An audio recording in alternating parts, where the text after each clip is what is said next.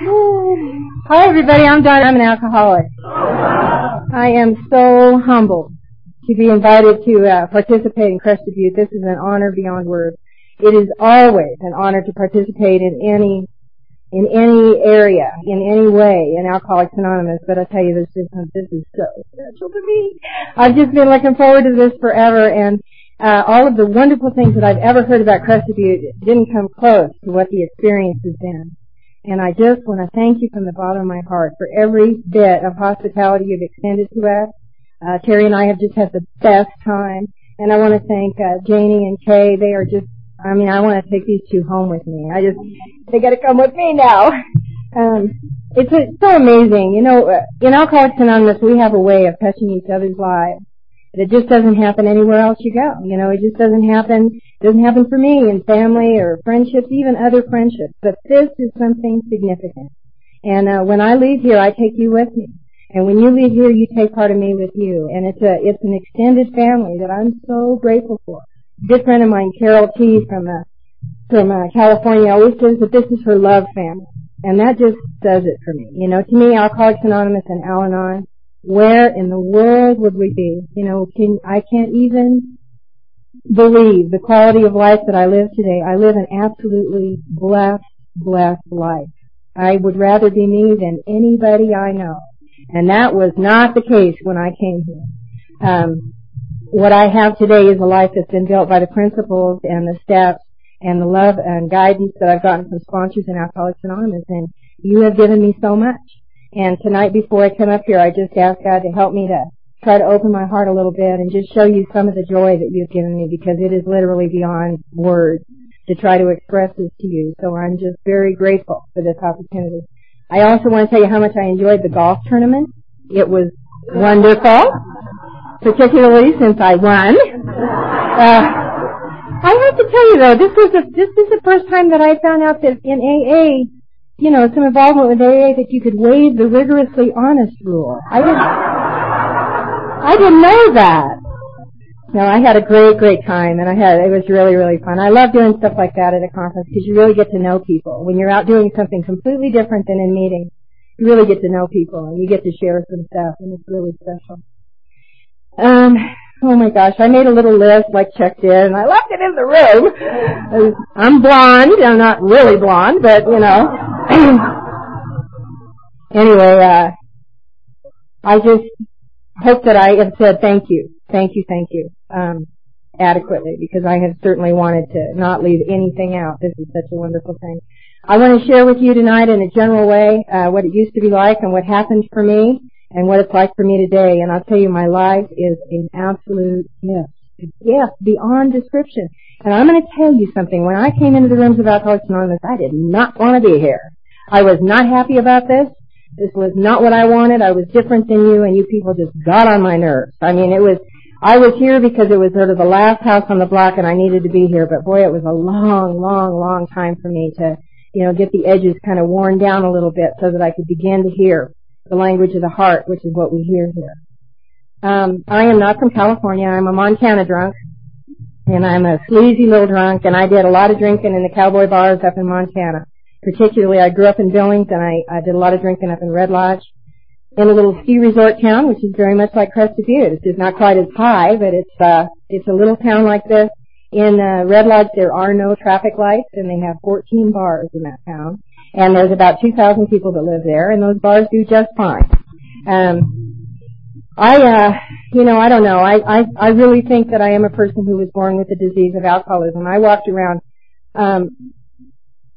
I grew up in a family of a lot of alcoholism. My dad was the alcoholic in our home, and there was a lot of rage and a lot of violence and a lot of stuff that went on in our home. And my reaction to that was, I really believed that there was something wrong with me, and that's why these things were going on. I really believed that. And for my whole life, the people around me determined my value to me. And the people around me told me if I was okay. And when you live in a home of alcoholism and the kind of things that we create in our homes, you don't get a good image, you just don't get a good picture. Now, before I say another thing, I want to tell you, I don't blame a single person for any event in my life, nothing. And by the principles of Alcoholics Anonymous, I've been given a relationship with my mom and dad that I guarantee you would not have been possible. And it is because in AA by my sponsors I have been taught to look at what kind of daughter I am being to them rather than what kind of parents that they were to me. And, I don't feel sorry for myself and I don't blame anybody, but that's just the case. That's the deal. I grew up in a family that had every kind of garden variety abuse that is created in alcoholic homes. And when I was a little kid, I was a coward. I was not a fighter. I just wanted to comply. I wanted to cut my losses. I wanted everything to be okay. And I don't know where I got the idea, but I just knew from an early age that if I could do it right, if I could just be good enough, that they would love me and everything would be all right. And, the truth is they lived with their own deal. And what was going on in our home really didn't have anything to do with me except that I was there. I was affected by it and, there were things that happened for me, but it wasn't about me. But I walked around from the earliest memories that I have. I was a person that was full of guilt and fear and shame and self-loathing and anger and resentment and secrets. I had more secrets than a person had a right to. And I was just a chicken little kid, I just grew up in this home. I just tried to get by as best I could. And when I was 17 years old, my dad got caught for some of the things that were going on in our home. And we ended up leaving Montana in the middle of a blizzard in February and in the middle of the night. We went to Northern California. And I know that they thought that they were going to go somewhere far away and make it different, and that's what they wanted to do. And I was just this kid, I was 17 years old. I'd never been to a dance or a football game. I knew nothing. I knew nothing except that I wasn't like anybody I knew. And I was so full of all the things I just told you. I was just full of that, I was just terrified of everybody and everything. And I went to work. I quit high school and I went to work. And when I was, I don't know what happened. For about a year, I didn't do much of anything. And then I met this man. And he was stationed in Charleston, South Carolina in the Navy. And, I got to tell you, I'm very selective about the people that I've married. I married anyone who asked. I just thought maybe they knew something I didn't know, and sure, whatever. So he asked me, to marry him, and I said yeah. And all I knew was in the back of my head that I was going to go somewhere far, far away, and I was going to make life different for me than it had been at home, and that's the whole deal. And I married this guy, and I'm telling you, I married him, and we had 5 kids in 6 years and 3 months. And I was busy. I had stuff to do. I was really busy, very overwhelmed. And I had no idea how to be a wife and a mother. I had no clue how to act in this family. I walked around with all of this guilt and fear and shame and self-loathing and all these secrets and all this stuff. And all I did was try to imitate what I saw. There's this little story that I tell sometimes, and this is just a little snapshot of who I am. I was married to this guy, and we had 4 girls and 1 boy, and they were like boom, boom, boom, boom, boom, And all I knew was that I was supposed to act like the grown-ups did. Now, when I was a kid growing up, we lived outside of Billings, and my mom used to buy her eggs from the guy that lived down the road that had a whole bunch of chickens. And so when the egg cartons were empty in our house, you didn't throw them away. You put them on top of the fridge, and when she had like 3 or 4 or whatever, she'd take them down the road, fill them up, and you get the idea. Well, I was married to this guy for about 6 months, and I had this big old stack of egg cartons on top of the fridge. And one day he said to me, "What are you saving these for?" And I was like, "I don't know. That's where they go. I mean, that's what you're supposed to do with them. That's what the big people did, and that's all I knew. I mean, I knew that I didn't want to, include the abuse and those kind of things. I knew that. But I was just trying to do what my mom did. And my mom, was just, I don't know, she just did what she did. She was just trying to control whatever she could possibly control to make it okay. And keep us away from Dad so he wasn't angry, because he was a real violent drunk. So anyway, after I had these kids, and I'm just so full of terror, and I've got more responsibilities than anybody like me should ever have. I shouldn't be trusted with plants, never mind kids. And but I've got all these kids, and I didn't know what to do. And I was just, I'm telling you, about every 6 months I was on the phone to suicide prevention. I was a person who had no answers. I had no tools for living, none. I had no way to keep going, and there was everything that I didn't know about how to do this. And I remember being, in a phone booth in one of the places that we lived. We moved a lot, and I was in a phone booth one night, and I was on the phone to suicide prevention, and it would happen time and time again. And they would always send me to Catholic Social Services or Lutheran Family Services or someplace, and I would go and take some counseling until I felt a little bit better, and then I'd be like, "Thank you very much," and I would leave, because there was a whole lot about my background that I didn't want to go into. And when I was 27 years old, my oldest child was 6, my youngest was 9 months old, my husband left. And I went to work in the cowboy bars up in Montana. And I can tell you, just as sure as I'm standing here tonight, with no doubt in my mind, that what I found when I started to drink with any kind of regularity was a power greater than myself that made my life work for me for the first time. And I needed the relief that I got from drinking so bad. I mean, I don't even know how I lived. I was 27 years old. I don't know how I made it that long. All I knew was that I didn't want to be like him. So I wasn't going to drink. I didn't want to be like my dad. And I don't know, when I started drinking up there in those bars, I found relief. I found, something that made me happy, joyous, and free for the first time. And it was just like, it just sort of felt like I could take a whole breath, It was all right. It was okay. It didn't make it go away, and it didn't make it all right for me that I had come from what I came from. It made me not have to deal with it. And I was just running around and doing all this partying and drinking. I'm a bar drinker and I'm a blackout drinker, and I was bad at it. I wasn't good at that either. And there was this guy in Red Lodge I used to drink with all the time. And he used to say, let's get drunk and be somebody. And I always said, let's get drunk and be somebody else. And that is exactly why I'm an alcoholic, because alcohol did that for me. When I could put booze in me, I didn't have to be that scared little kid from Billings, Montana that knew what everybody didn't know what everybody else knew. And I didn't have to have the history that I had and the secrets that I had and the shame that I had. I could put booze in me and I could be anybody I wanted to be. And I just loved it. I just loved it.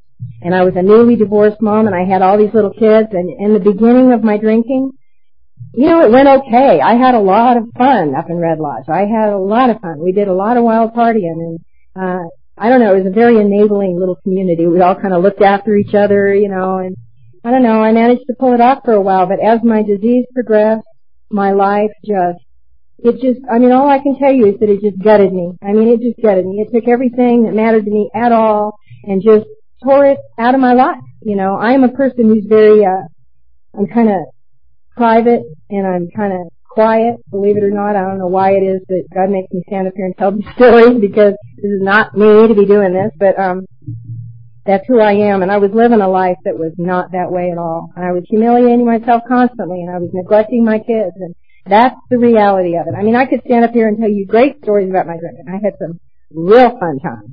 But the reality is it took away everything that mattered to me, absolutely everything.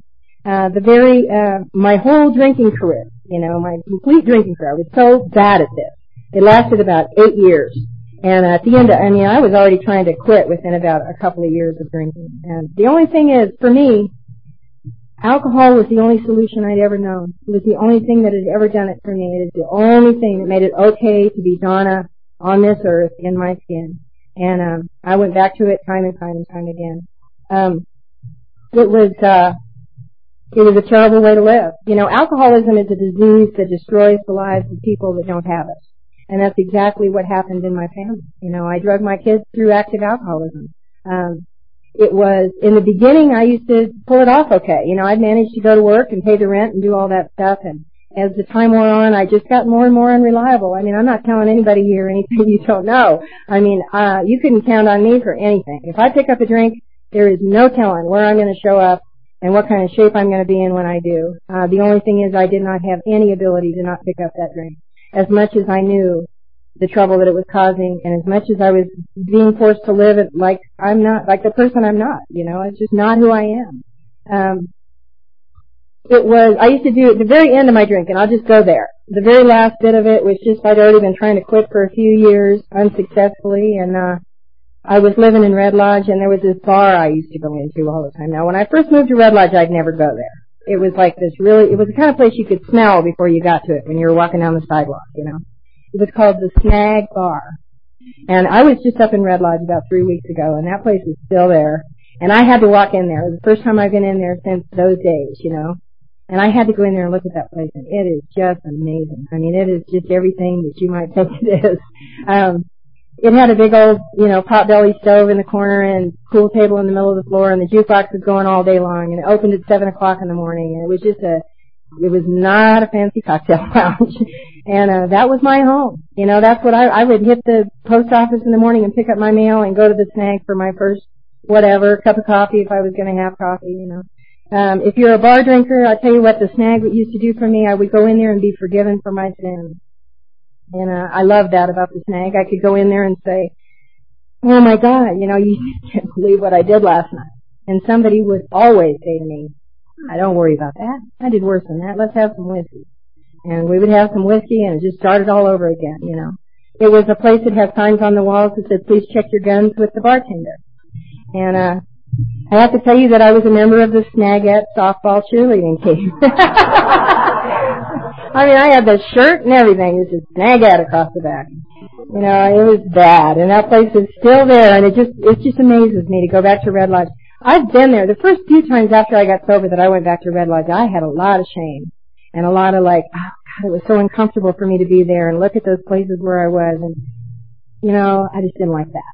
But after I've been sober for a little while, and I have come to have a lot of forgiveness for that person that used to live there, that woman, that pathetic little woman that had no choices, because I didn't have choices in those days. And it's by the grace of God and it's by Alcoholics Anonymous that I don't live like that today. Really, I don't know whether I'd be dead or not, but if I was alive, it wouldn't be worth living. I know that for sure. Since I was still doing what I was doing. My life was not fun, and it wasn't exciting, and it wasn't good. It was just, I was terrible at it. I remember, being a blackout drinker, there's just nothing more annoying than when they say to you, don't you remember what you did last night? I just hate that. They are always saying this, and it's never nice things. It's always these horrible, embarrassing stuff, I remember standing there saying, geez, I don't even think that about your husband. I don't know what to tell you, I'm sorry. It was just awful. And alcohol controlled every aspect of my life, Alcohol destroyed my family, it destroyed the lives of my kids just about. And it's been by the grace of God, and it's been by my recovery and the example of my recovery that has allowed some of my kids to find their way to their answers. My sponsor, his name is Polly P. And I am so grateful for her. I called her tonight before I came up here, and I didn't get to talk to her, but I got to talk to her answering machine. That was almost as good. But she says one interesting thing. She said, I know that a lot of my kids' problems have my name on them. But she said their solutions today have their name on them. And I'm very, very grateful that I have that, and I have a woman like Polly that I can watch how she lives her life and the way she deals with her family, because she really is an example of Alcoholics Anonymous. She really does this deal. At any rate, I was a miserable, pathetic, horrible, depressed, demoralized little drunk, And I came out of a blackout one morning, and I was living with a guy that was a drummer in a country rock band. And he was not exactly a pillar of the community, that we woke up one morning and he said to me, man, you have got to do something about your drink. And I kind of resented that. But I'm a dependent person. I'm dependent on everything, and I was dependent on him. I just wanted to keep him around. And he said, why don't you go to AA? And I said, okay. I didn't know what AA was. I'd never heard of AA. And I had no idea. That there were people who could recover.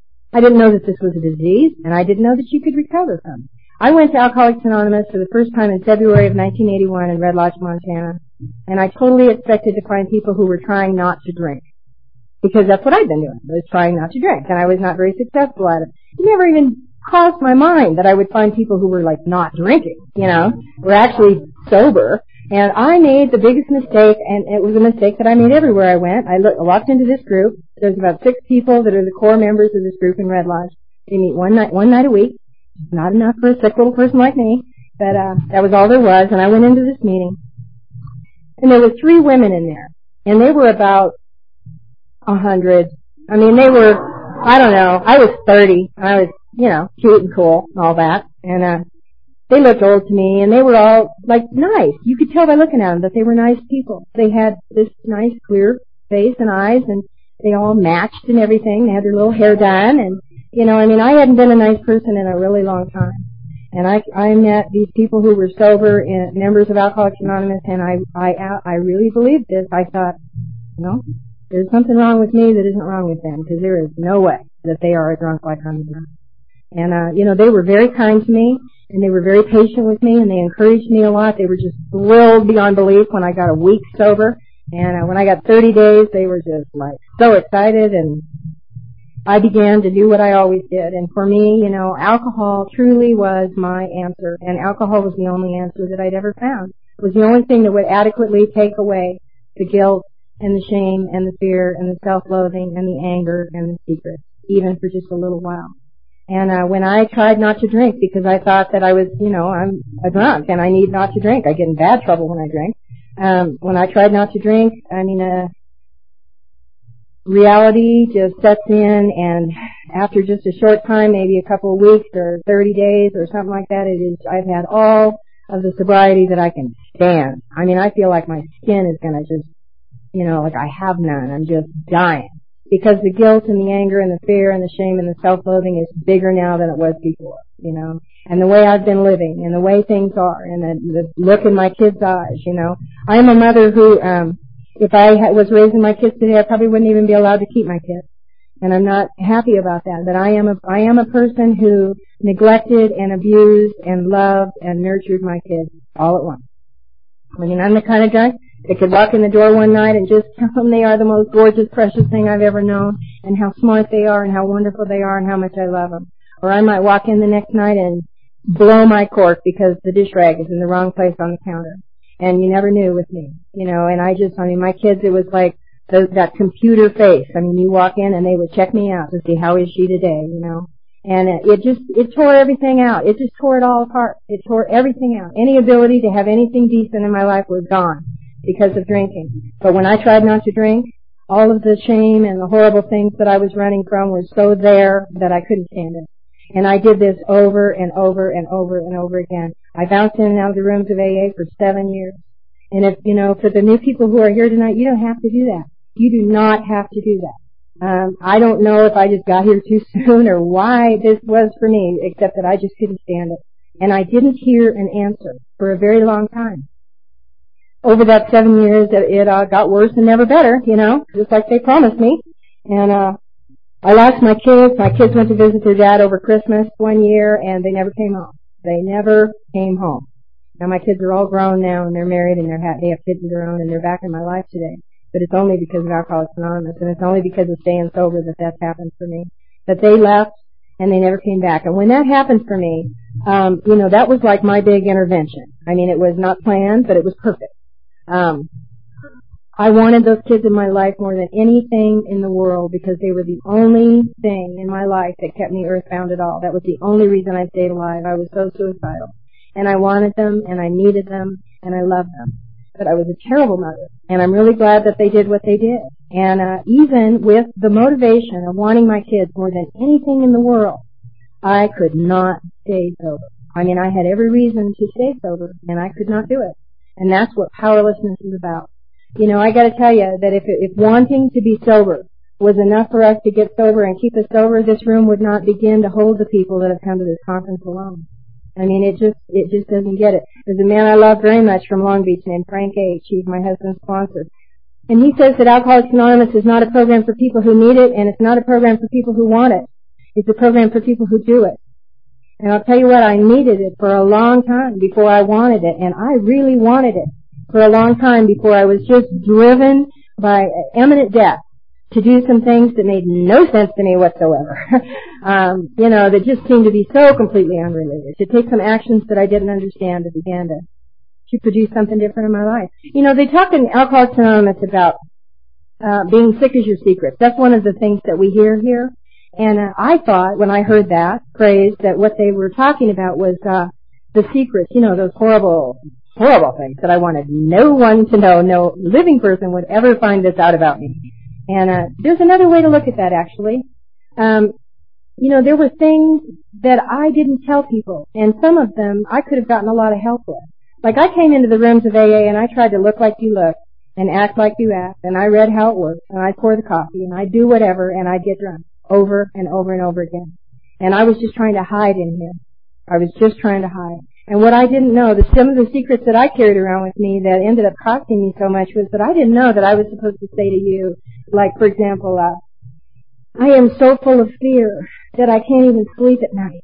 I lay down and I just feel like I'm going to cry, but I can't cry.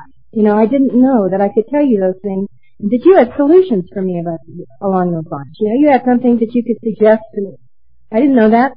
So what I did was I'd walk in the room and they'd say, how are you? And I'd say, fine.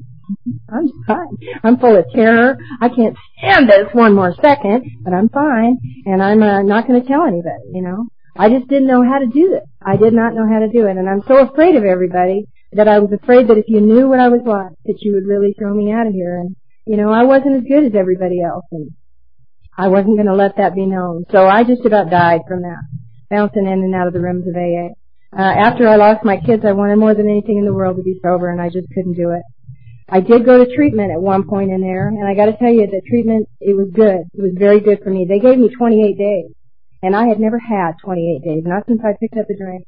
Not alcohol and drug free. I mean, there was no way.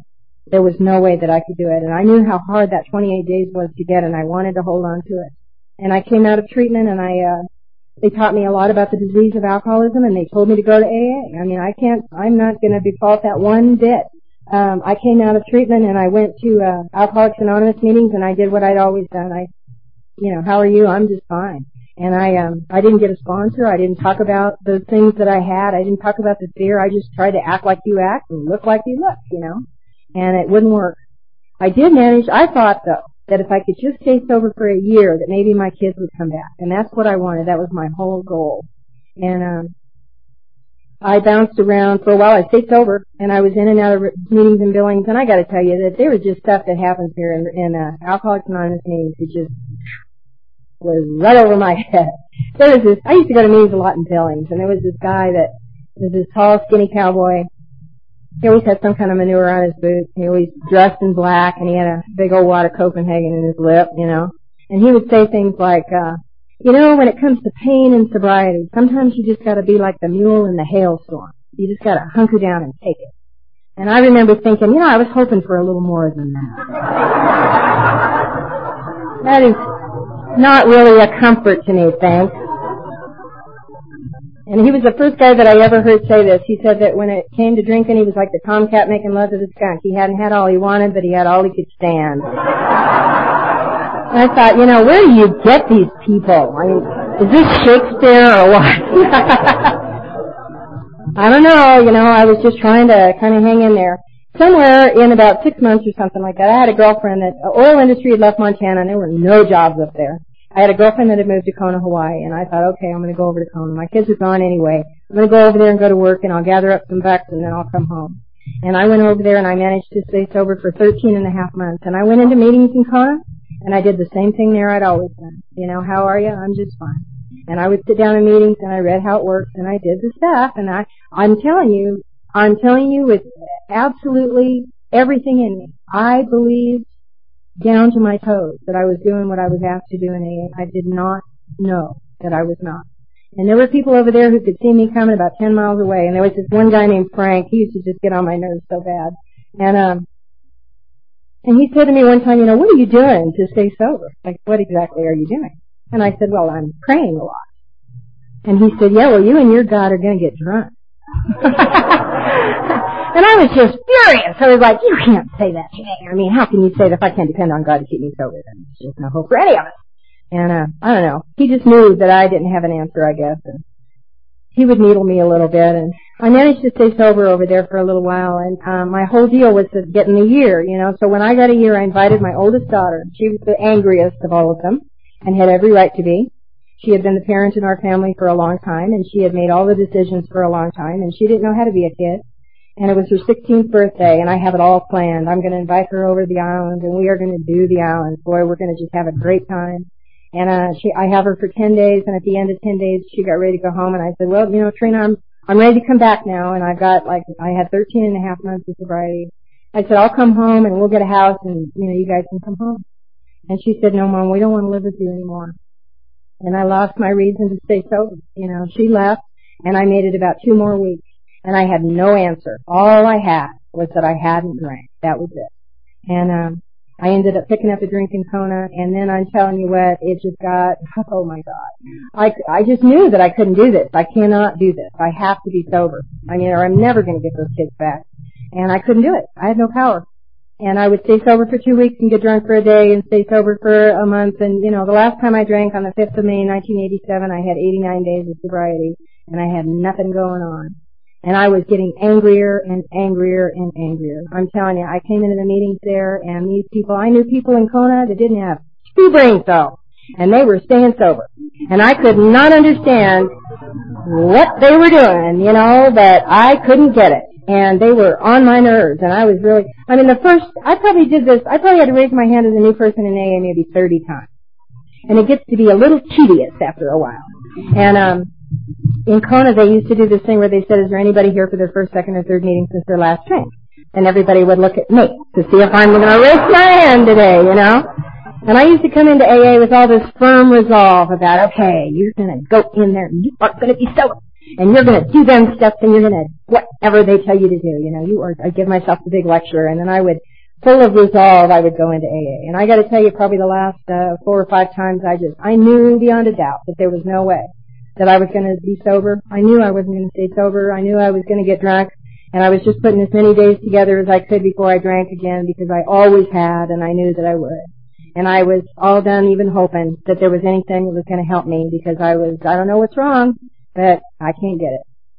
And I was in a meeting one night, and this annoying Frank guy, was leading the meeting, and at the end of the meeting, he said, is there anybody here with a burning desire? And I'd heard that 1,000 times and whatever. But, I don't know why I did this, but I raised my hand that night. I said, yeah, I got a burning desire for you. I just thought, let's just get it over with here. And I said, you people just make me sick. I said, you are always telling me that sober is better, and sober does not feel better to me. I mean, I can't stand this. This is just bad. And I don't even know what I said. I just said it. And my feeling was, throw me out of here or give me the secret. I mean, whatever. I mean, let's just get it on, whatever I need to do, get worse, get better, whatever's going to happen, let's make it happen. And after I shut up, there was this kind of weird silence in the room for a minute, and then somebody went, right on, Donna, keep coming back. And I thought, God, these people are weird, And after the meeting that night, I was talking to this guy, and I said, I don't know why this program won't work for me, but it just won't work. And he said, well, how long's it been since you've had a drink? And I said, 45 days. And it was like, every second that I could stand. And he just looked at me and said, well, what makes you think it's not working? I said, because I hate this. I mean, I am not happy as and free, in case you hadn't noticed. And, you people are all like loving each other and kissing and hugging and everything, and I just can't stand this. This is not good. And he showed me a line in the 12 and 12. I mean, I happened to be talking to the right person, and he literally picked up a 12 and 12, and he opened it to the 7th step. And there was one sentence in there, and it says, in every case, pain had been the price of admission into a new life. In every case. And I don't know that was a big consolation, but I do know that it bought me one more day. I just remember thinking, okay, then maybe what I'm going through is not for nothing. I'll just hang in there one more day. I went to a meeting the next night, and I met a woman that changed my life. I went into our Saturday night meeting, same old miserable person I'd always been, and there was a lady that I met in there. Her name was Phyllis Cowman. She died a long time ago. She was visiting. She had come over to Kona for a month after her husband had just died. And she was an unbelievable person. I mean, she just was the kind of woman that would walk in the room and just light up the room. She had this thing about her. It was just incredible. I think she was about like 27 years sober or something like that. And she was getting close to 60. And she was gorgeous. She was just gorgeous. She had this big old Janis Joplin hair, and she tied it up in big silk scarves, and she wore a bunch of jewelry, and she was just awesome. She loved being a woman alcoholic, and she loved drunks, and she didn't care if you were drunk or sober. She didn't care if you stunk to heaven, She just had a way of just gathering you up, And she had a special gift that you pick up after you've been around AA for a while, and she could look around the room and pick out the sickest woman there and go right for her, And I remember that she came up and put her arm around me, and she said, sweetheart, you just stay by me and everything's going to be okay. And I'm telling you, I just melted. And I'm sure that there must have been 100 wonderful people in AA that I'd met at least who had given me the message of Alcoholics Anonymous, but for some reason that night when I heard Phyllis talk, I heard my story. I heard what I related to her. And she was awesome. She said, sweetie, if I had a daughter, she'd be just like you. She'd be really sick. And I just loved that. I thought, oh, that means she likes me. She was so cool. She was so cool. She had so much joy. And I'll tell you the thing that I heard, I mean, up until that time, if you didn't have 5 kids, and you didn't come from what I came from, and you weren't a snagette, I didn't relate, you know? I just didn't identify. And, but we didn't have the same story. It wasn't like that. I mean, she had 2 kids, I had 5 kids. She was like this jet setter, wore these handmade clothing and all this stuff, and I'm this sleazy little drunk from Red Lodge. But the secrets were the same. She talked about her feelings. She talked about the secrets and the guilt and the shame and the fear and the self-loathing and the anger, and I knew exactly what she meant. And I knew that she was a real live drunk, too. She was a real sleazy drunk. She had done what I'd done and been where I'd been, and I knew that I wasn't going to shock her about anything, and, you know, I just trusted her. I just trusted her. I spent every minute that I could with this woman the whole time she was there. And we were on the beach one day. Now, this is the part where I tell, this is what happened. We were on the beach one day, and I said, Phyllis, I probably need to do another 4th step, right? She goes, no, sweetheart, you just need to do a 1st step, that's all. And I said, I don't know what you mean. I mean, how do you do a 1st step? I am an alcoholic. There is no doubt in my mind I'm an alcoholic. How do you do a 1st step? She said that there was implied action in the 1st step of Alcoholics Anonymous. She said, it says that we are powerless over alcohol and that our lives are unmanageable. And she said the implied action there is that you need to find some new management. She said, you need to find a power greater than you are that will solve your problem. And I didn't know until I read it accidentally a couple of years later that came right out of Big Book, you know. And she said, but you need somebody with skin on them. You need somebody living and breathing right here on earth that you can talk to about your thinking, because it is your thinking that is getting you in so much trouble. And I had no issue with that. I said, okay, you know, what do I do? And she said, well, tell me about your higher power. What kind of higher power do you have? Excuse me. So I started telling her about the churches I'd been to when I was a kid, you know. I started telling her about the things that I thought I knew about God. And she stopped me in the middle of that explanation, and she said, let me tell you something. She said, any God that you can understand will be too small for your needs. And she just blew my mind. I mean, I was like, what are you talking about? I had no idea what she was getting at. I said, what do you mean? She said, you've been trying to get sober a long time. It's not working. She said, maybe you should be willing to consider something else. And I said, like what? Well, what else is there? There's God and there's God, you know. And she said, let me tell you this. She said, when you lay down at night and you go to sleep, your lungs inflate and deflate all night long, and your heart beats all night long. And there's nothing that you do before you go to bed that makes that happen. And I said, yeah. And she said, when your time on this earth is up, there is nothing that you could do to add one more minute to your time on this planet. When your time is up, you're gone. I said, yeah. She said, then that is a power greater than yourself. She said, that's something you didn't create, and it's something you can't control. And she said, if you wake up in the morning and you're breathing, then you are a spiritual being, and God loves you as if you were His only child. And I'll tell you, I honestly had no idea what she could mean by that, but I loved the way it sounded. It was like very simple. I said, well, don't I need to know who God is? I mean, don't I need to know who I'm going to turn my life and my will over to? And she said, no. She said, it's none of your business who God is. She said, God knows who He is. If you talk to Him, He'll answer you, you know. I said, well, what do I call Him? She just played it like real straight. She goes, well, you could call Him God. I mean, it's just getting harder by the minute, you know. I mean, there was nothing here I could argue with. I said, well, you know, I don't know that I understand. She said, look, whatever the difference between a live body and a dead body is, that is some kind of special. I mean, that is some kind of magic. That's something you didn't have anything to do with. And if you are here, then there's evidence that there is some sort of power in you, you know. And she said, all you have to do is be willing to open yourself up. And I said, well, what do I do? And she said, tonight when you're alone, I want you to get on your knees and I want you to say this prayer. And you can say it, put it in however you want to say it, you know, put it in your own words.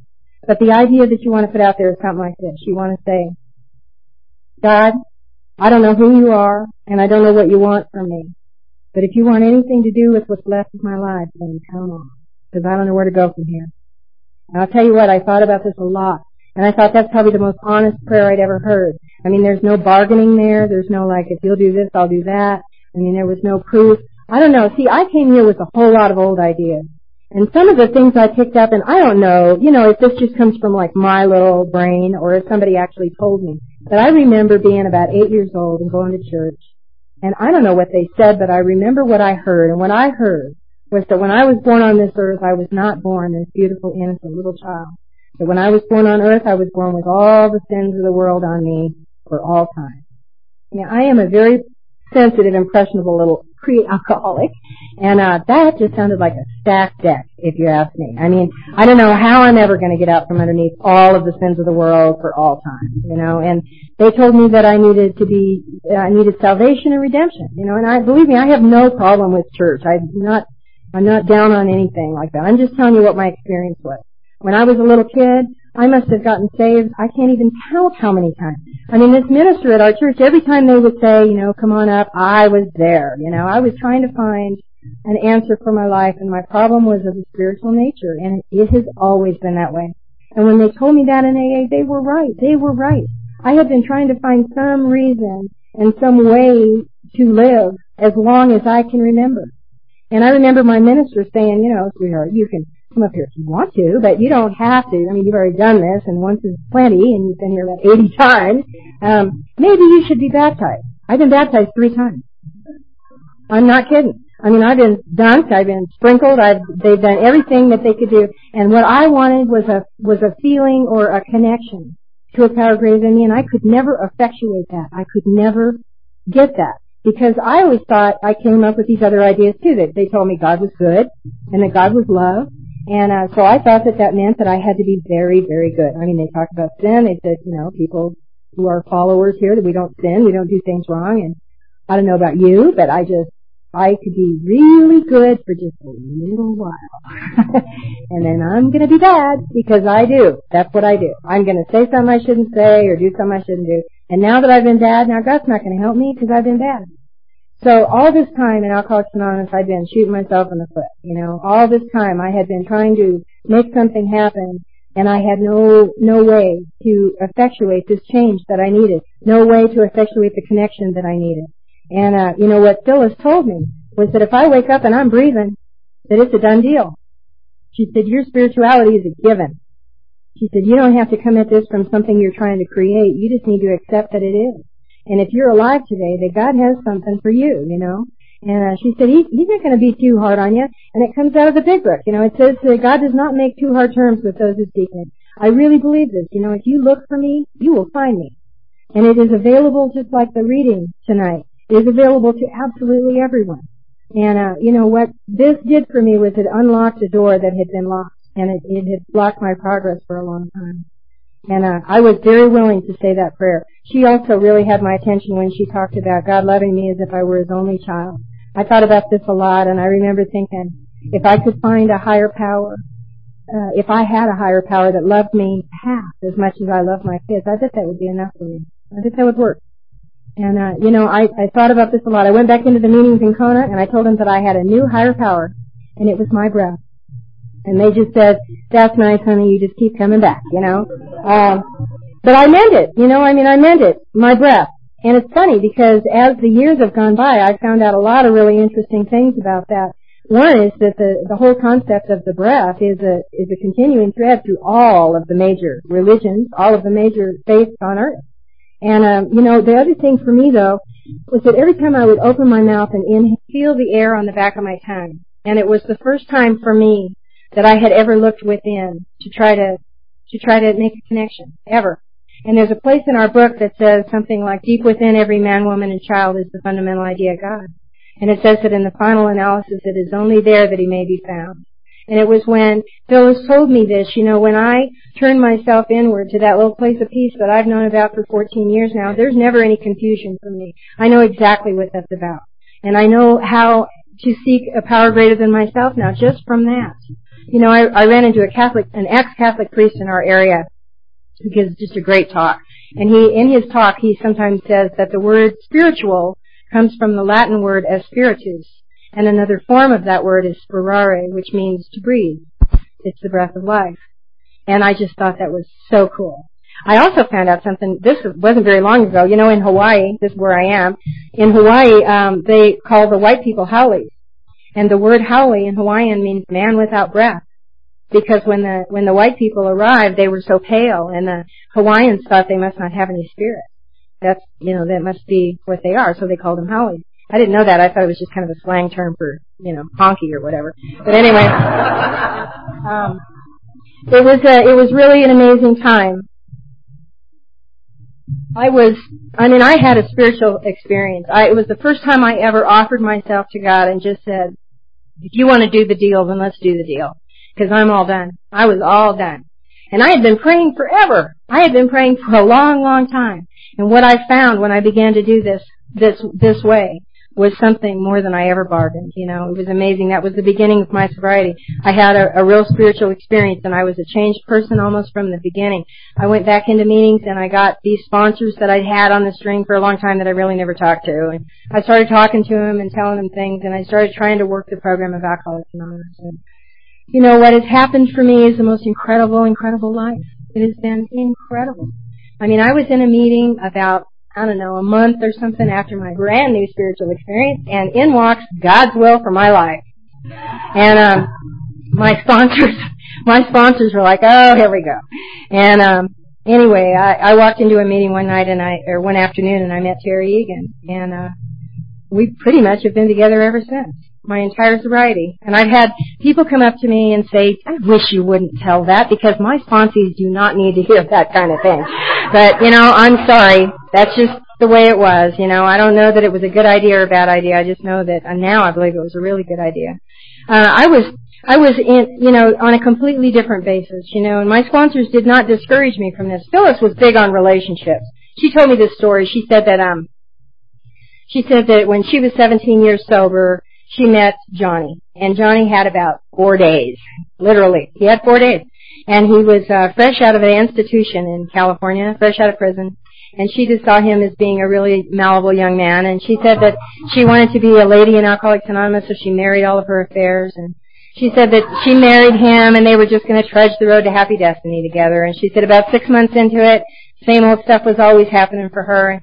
And she just, it wasn't going her way, and she just packed her little bag and said, I don't need this crap, I'm out of here, And Johnny stopped her, and he said, let me tell you something. He said, between us, we have had 13 committed relationships.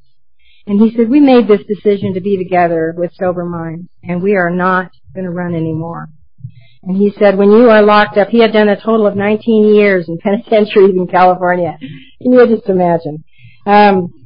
He said, when you're locked up with a guy in prison and you don't like your cellmate, that's just too bad. You can't leave.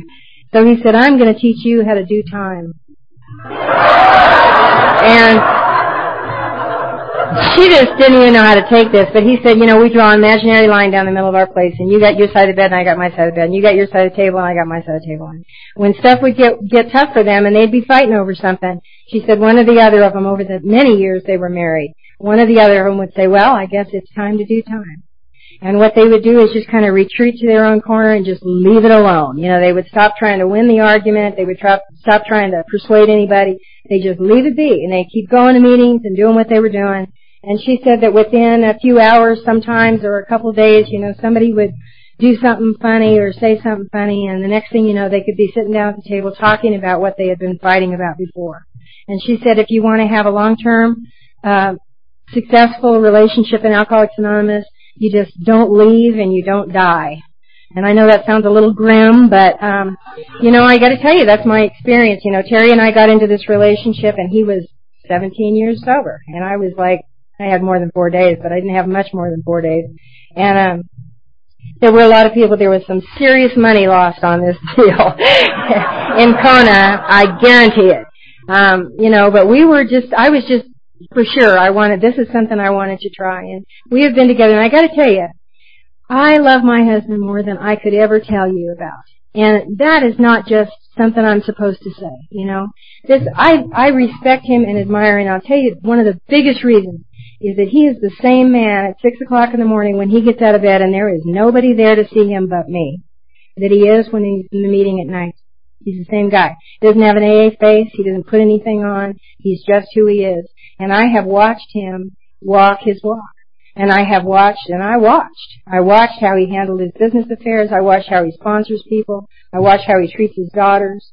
It has been an incredible experience for me. I am a person who is not capable of having the kind of relationship that we both enjoy today. And I don't know that either one of us is. There's really no reason why this wasn't as big a mistake as anything else we'd ever done. We just celebrated 13 years of marriage July 9th. And that's AA, you know. I got to tell you, when we were having our little anniversary, Terry goes, "Gee, this is really a record for me." And I said, "Yeah, it's a record for me if you add them all together." We have a wonderful, wonderful life. You know, we have a great life, and we've learned to stay sober under the guidelines of the traditions of Alcoholics Anonymous. You know, we rely on the traditions. Whose responsibility is whose responsibility? You know, nobody in our house calls the shots or makes the rules. I mean, this is a group deal.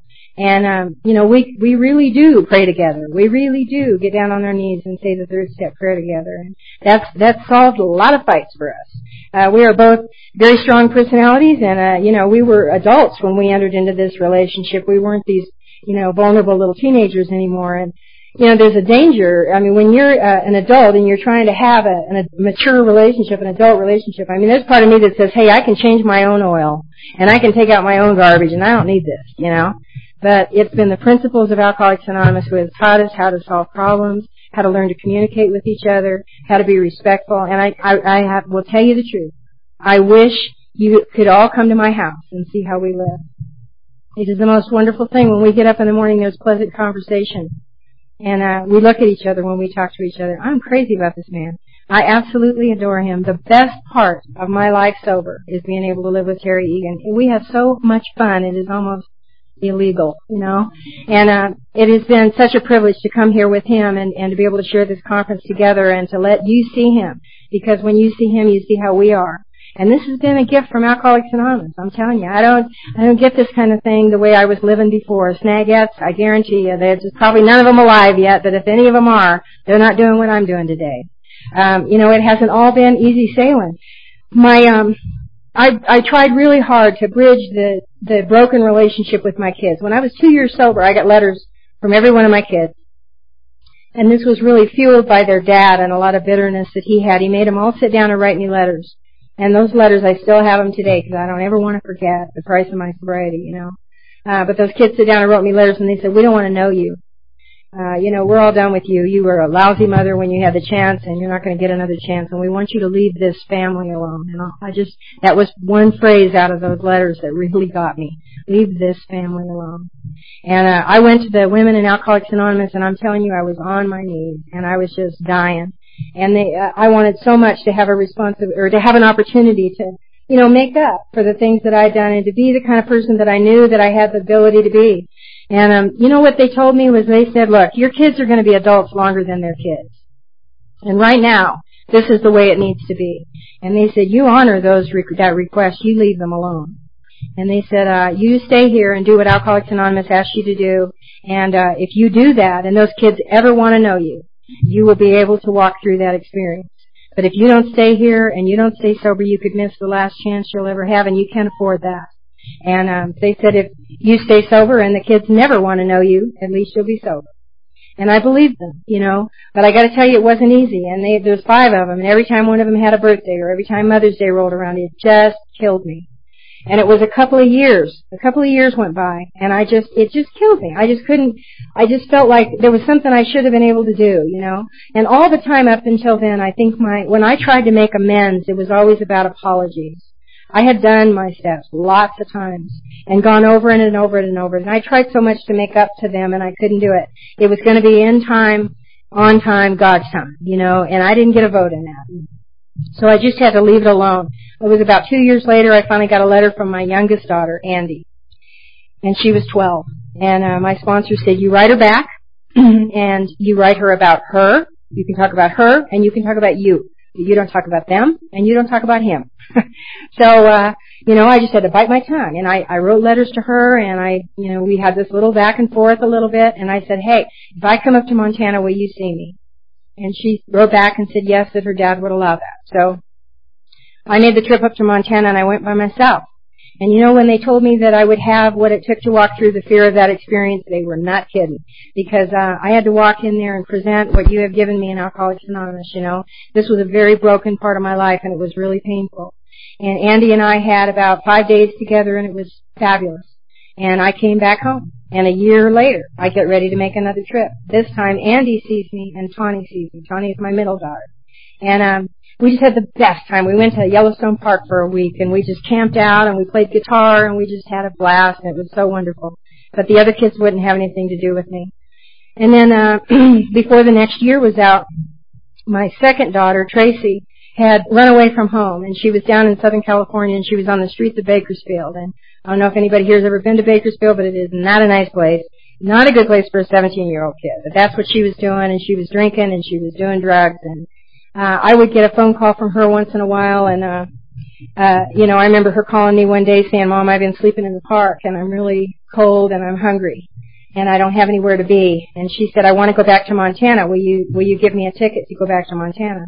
And I would be like, "I'll call you right back." And I'd call my sponsor. I'm like, "Oh my God, what do I do? You know?" And my sponsor would say, "You don't send her a ticket, and you don't send her any money. You go get her." She said, "Get in the car. It'll take you about 5 hours to get there. Go get her, bring her home, bathe her, feed her, make sure she's okay. If she needs anything, give it to her, and then put her on the bus or the plane or whatever and send her to Montana." So I was like, okay. So I called Tracy back and said, "Okay, I'm coming to get you." I couldn't wait to see her. I hadn't seen her in ages. "I'm coming to get you. I'll be there in about 5 hours." And she said, "Well, just, hold on a minute. Let me call you back." I didn't hear from her for 6 months. And I just was just sure I'd handled it wrong. I didn't know if she was dead or alive, and it just killed me. And, it just fueled all the anger at home. Of course, it was my fault that she was doing all that according to him and everything. It was just nasty. It was really bad.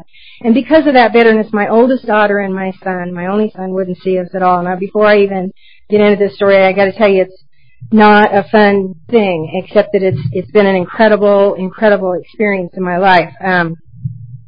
It was 5 years, and I hadn't seen my son or my oldest daughter, and neither one of them would have anything to do with me at all.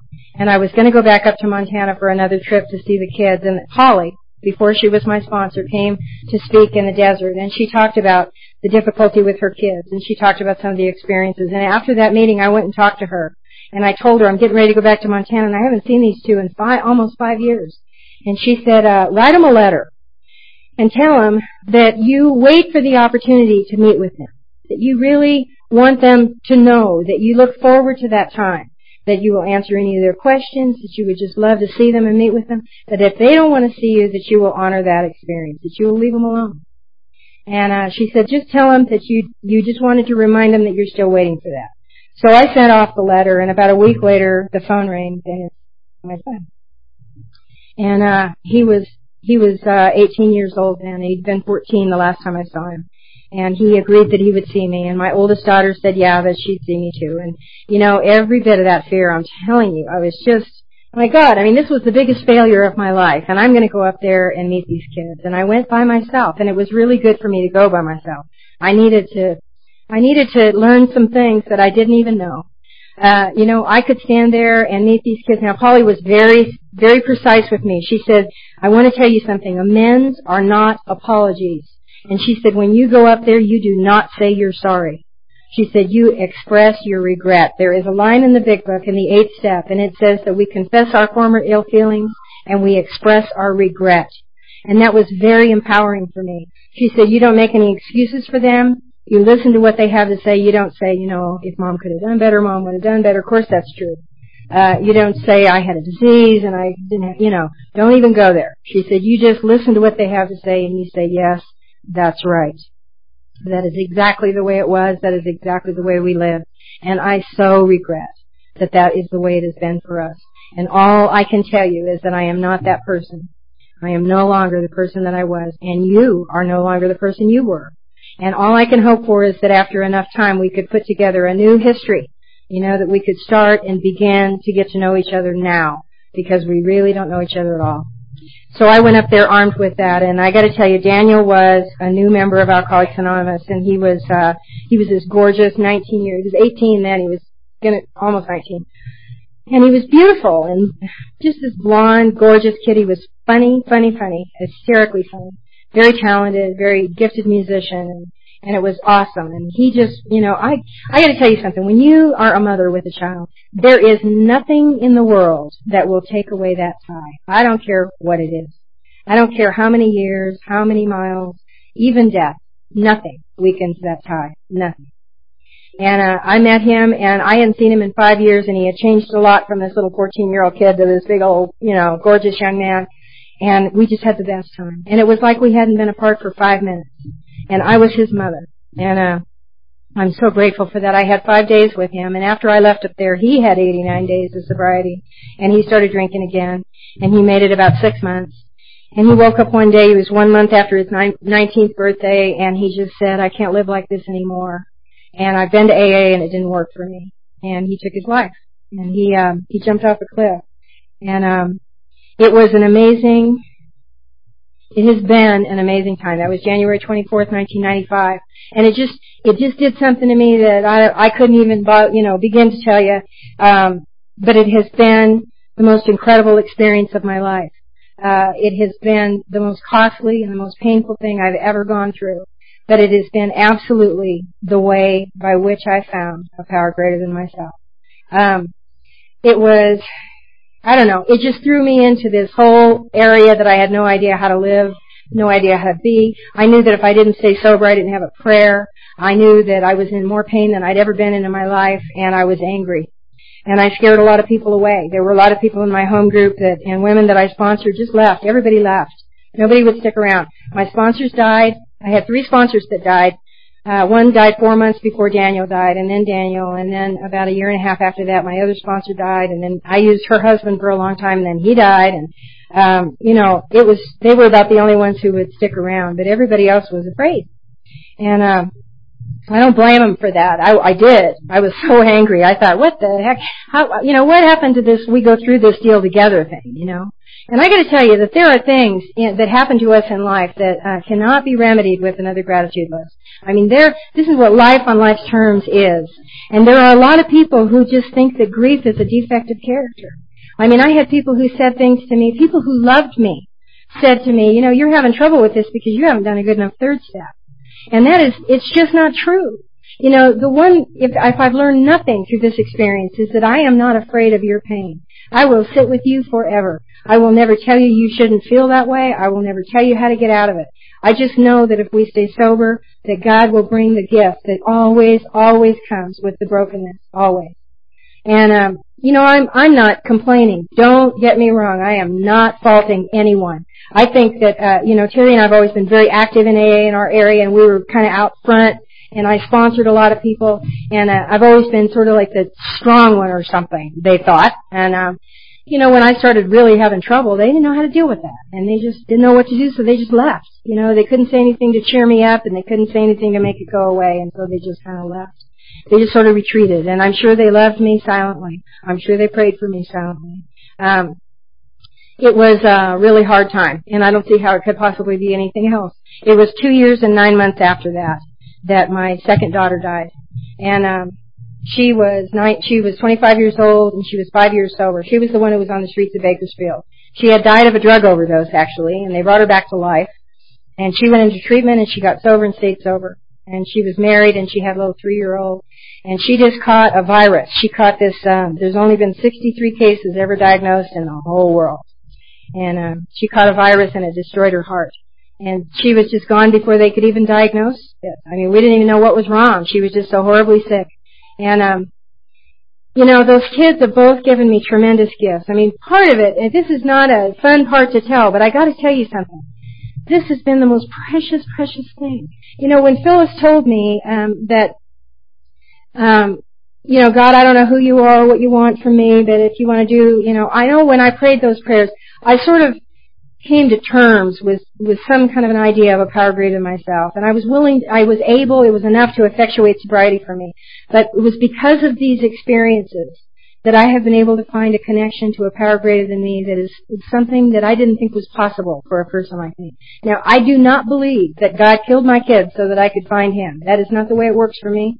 I've never believed that God won't give you any more than you can handle. That is not the kind of higher power that I have. What I do know is that when I'm living in Donna's world, sometimes all I can see is the grief and the loss and the sadness. And I mean, this was not my first barbecue, and I was angry, sober. I'm doing everything I'm supposed to do, and it's, what's this? What is this supposed to be?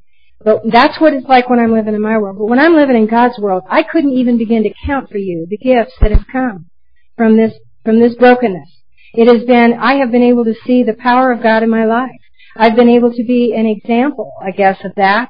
I've been able to be there for people, who will come and share the most intimate pains of their life with me.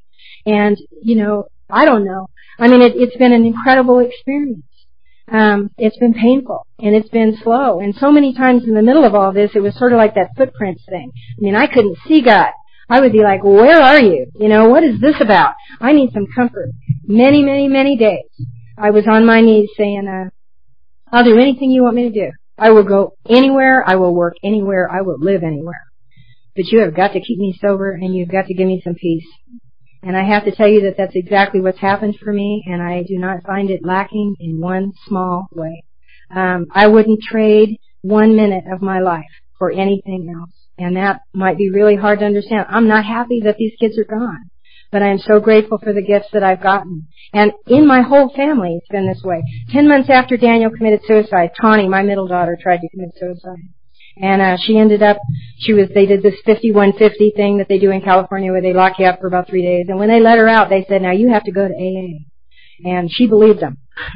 And there wasn't anybody that I knew that was going to tell her that that wasn't really true, that she didn't have to go to AA. I mean, we all just went, yeah, got to go to AA. And that young woman is still sober today. She's got 5 years of sobriety, and she's 27 years old. And she is a gorgeous young woman. She's about 90 pounds right now. She's about to break that barrier because she's going to have her first baby in January. And she's just a delight. She's just a wonderful woman. God has given me some really incredible experiences through all of this.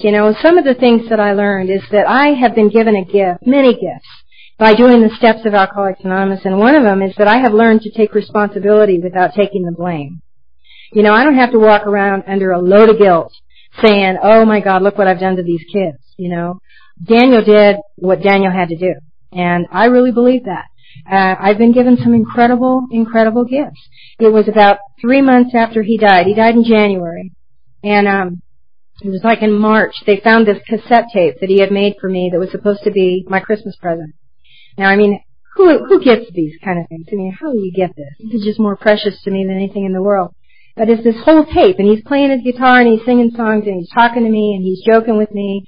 And, what I know in that tape is that my amends were complete. That he didn't do what he did because I was his mother. Now, there is a selfish and self-centered part of me that probably would have thought that if I didn't have this. But what I have is proof that he not only loved me, but he liked me, and that everything that needed to be said was said. And I'm so grateful for that. I'm so grateful for that. And Tracy, I'm telling you, Tracy was an active woman in Alcoholics Anonymous. She was a busy girl. And I get the privilege of sitting in meetings today with women that she took through the steps. And that just means more to me than I can ever tell you. She was an incredible example to me. Spiritually, my daughter was head and shoulders above me or just about anybody that I know. I mean, she had a connection to God that was unbelievable. And it was something I didn't get. It was something I didn't understand. And it's been through the experience of learning to walk through this loss that I have begun to have that kind of connection too. These have been really precious gifts for me, She gave me a gift of laughter. And she gave us this little girl. And there's Andrea that was 3 years old when she died, and she's 7 now. And I have to tell you that God has given me so many wonderful gifts, but one of them, the most precious probably to me, is that I can be there for Andrea. Andrea, I have a very, very special place in her life because I am her only connection to her mother. I am her mother's mother. There is no other person on earth who can do that. And so I get to be there for this little girl. And she just has not forgotten 1 minute about her mother. I mean, they all said that she was only 3 and that she would, not forget, but she would sort of move on. But I'm telling you what, she loves nothing more than curling up in my lap and looking through the photo albums. And she wants me to tell her the stories. Tell me about the funny things that I did when I was a little girl. And tell me about the funny things my mom did when she was a little girl. I'm so grateful for that. That is not sad things to me. That is not sad. Those are precious, precious things. And, oh my God, it's an incredible experience to be able to do that. There are days when I absolutely know, I was a crappy mother to Tracy. And I didn't do a good job with her. But I am a very, very good grandmother to Andrea. And, I just know that Tracy would just love it. Tracy would just love this, that I get to do this for her little girl. My youngest daughter lives in the desert, and she's married to a guy that I just adore. And they have given us a little 4-year-old angel that is so precious. She just loves her grandma and grandpa so much. And she's just a hoot. I mean, we may have to save a chair for her. I don't know. She's a very enthusiastic little person, and she's just into it all. And about a week ago, 10 days ago, something like that, they invited us over for dinner one night, and we went. And everybody, we are all so busy. It's just amazing that we even got an evening that we could come over. And after dinner, Andy, my daughter, says, let's go in the living room. Reese wants to sing a song for you. And she does. This kid is 4 years old, and she does like the full musical score for Annie. I mean, she is a drama queen, I think. She belongs here. It definitely belongs to my family. Anyway, she comes running out and she goes, ta-da! And she's got this shirt on that says, I'm going to be a big sister. Isn't that cool? I just thought that was so awesome. So we're going to have another baby. And so Tani's having a baby. She's due in about January. And Andy's having another baby. And then my oldest daughter, Trina, I got to tell you, God has given me so many lessons about letting go. I mean, that's my lesson. Tell me if you don't think so. I mean, Trina's always been a little like, yeah, okay, things are all right, Mom and I are talking, but it's never really been very good.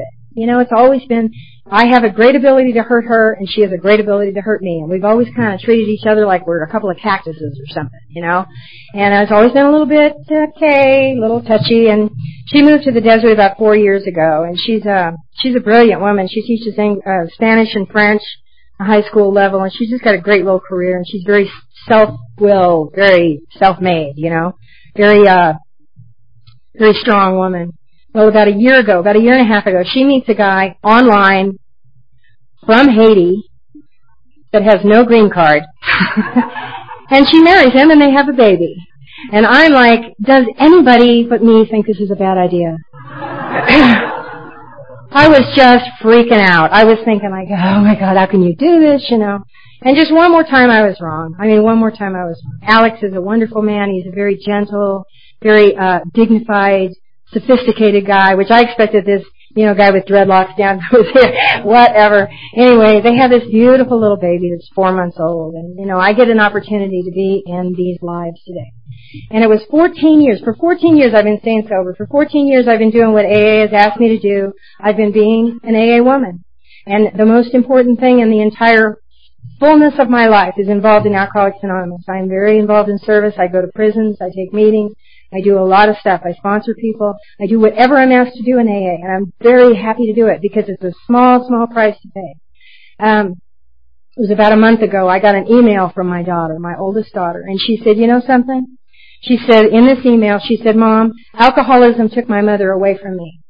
And she said, I learned at a very early age to not need my mom. And she said, I've spent my whole life not needing you. And I've spent my whole life angry because of that. And she said, every night when I prayed, I asked God to give me back my mother, to give me back a relationship with my mother. Now, she's been in the desert for 4 years. She said, now that I am a mother, I need you more now than I ever did. And she said, today, you are there for me. She said, AA has given me my mom back. And she said, I feel your support. I feel your love. I don't feel your judgment. She said, I just know that you are so on my side. And that is what AA has given me. I don't know about you, but that was worth every rotten inventory I ever had to do. It was worth every despicable order my sponsor ever issued, I live an incredible life today. I live with the man that I am so crazy about. We have so much fun. We have a wonderful marriage. We have just a peaceful, wonderful way to live. And I love it. It means more to me than I can tell you. I have 3 gorgeous daughters, and they are married to wonderful men, and they are having families of their own, and they completely trust me with their little angels, I want to tell you one little story before I end, and this is something that it was, every once in a while I get these little zingers, I get a little something from God, and I know it comes from God because I'm not smart enough to think of this. This was about maybe 3 weeks before Tracy died. We have this gorgeous home in the desert, this big pool in the backyard and a jacuzzi back there. And we just love to go out winter nights and take a jacuzzi underneath this beautiful desert sky with all the stars, and it's just really pretty, really nice. And we're out there taking a jacuzzi one night, and Terry says to me, do you know the difference between a star and a planet? Can you tell which one? And I don't know where you were in 7th grade science class, but no, I don't know. And he said that the stars twinkle and the planets don't twinkle. And he said the reason for that is because a star emits its own light, and it's an inconsistent light. It is burning, so it's creating its own light. But a planet reflects light from something greater than it is. It reflects light from something bigger than it. The moon is a great big planet. It reflects the light of the sun. And I decided, that's cool, whatever, you know. And it was after Tracy died. It was a few days later. I was thinking about that. I don't know why I was thinking about that. But I was thinking, you know, that's like my life in Alcoholics Anonymous. You know, when I've got it under control, and I got it all covered, and I'm just being the big star in AA, and I'm sponsoring everybody, and I'm secretary of this and treasurer of that, and I just think I'm so wonderful.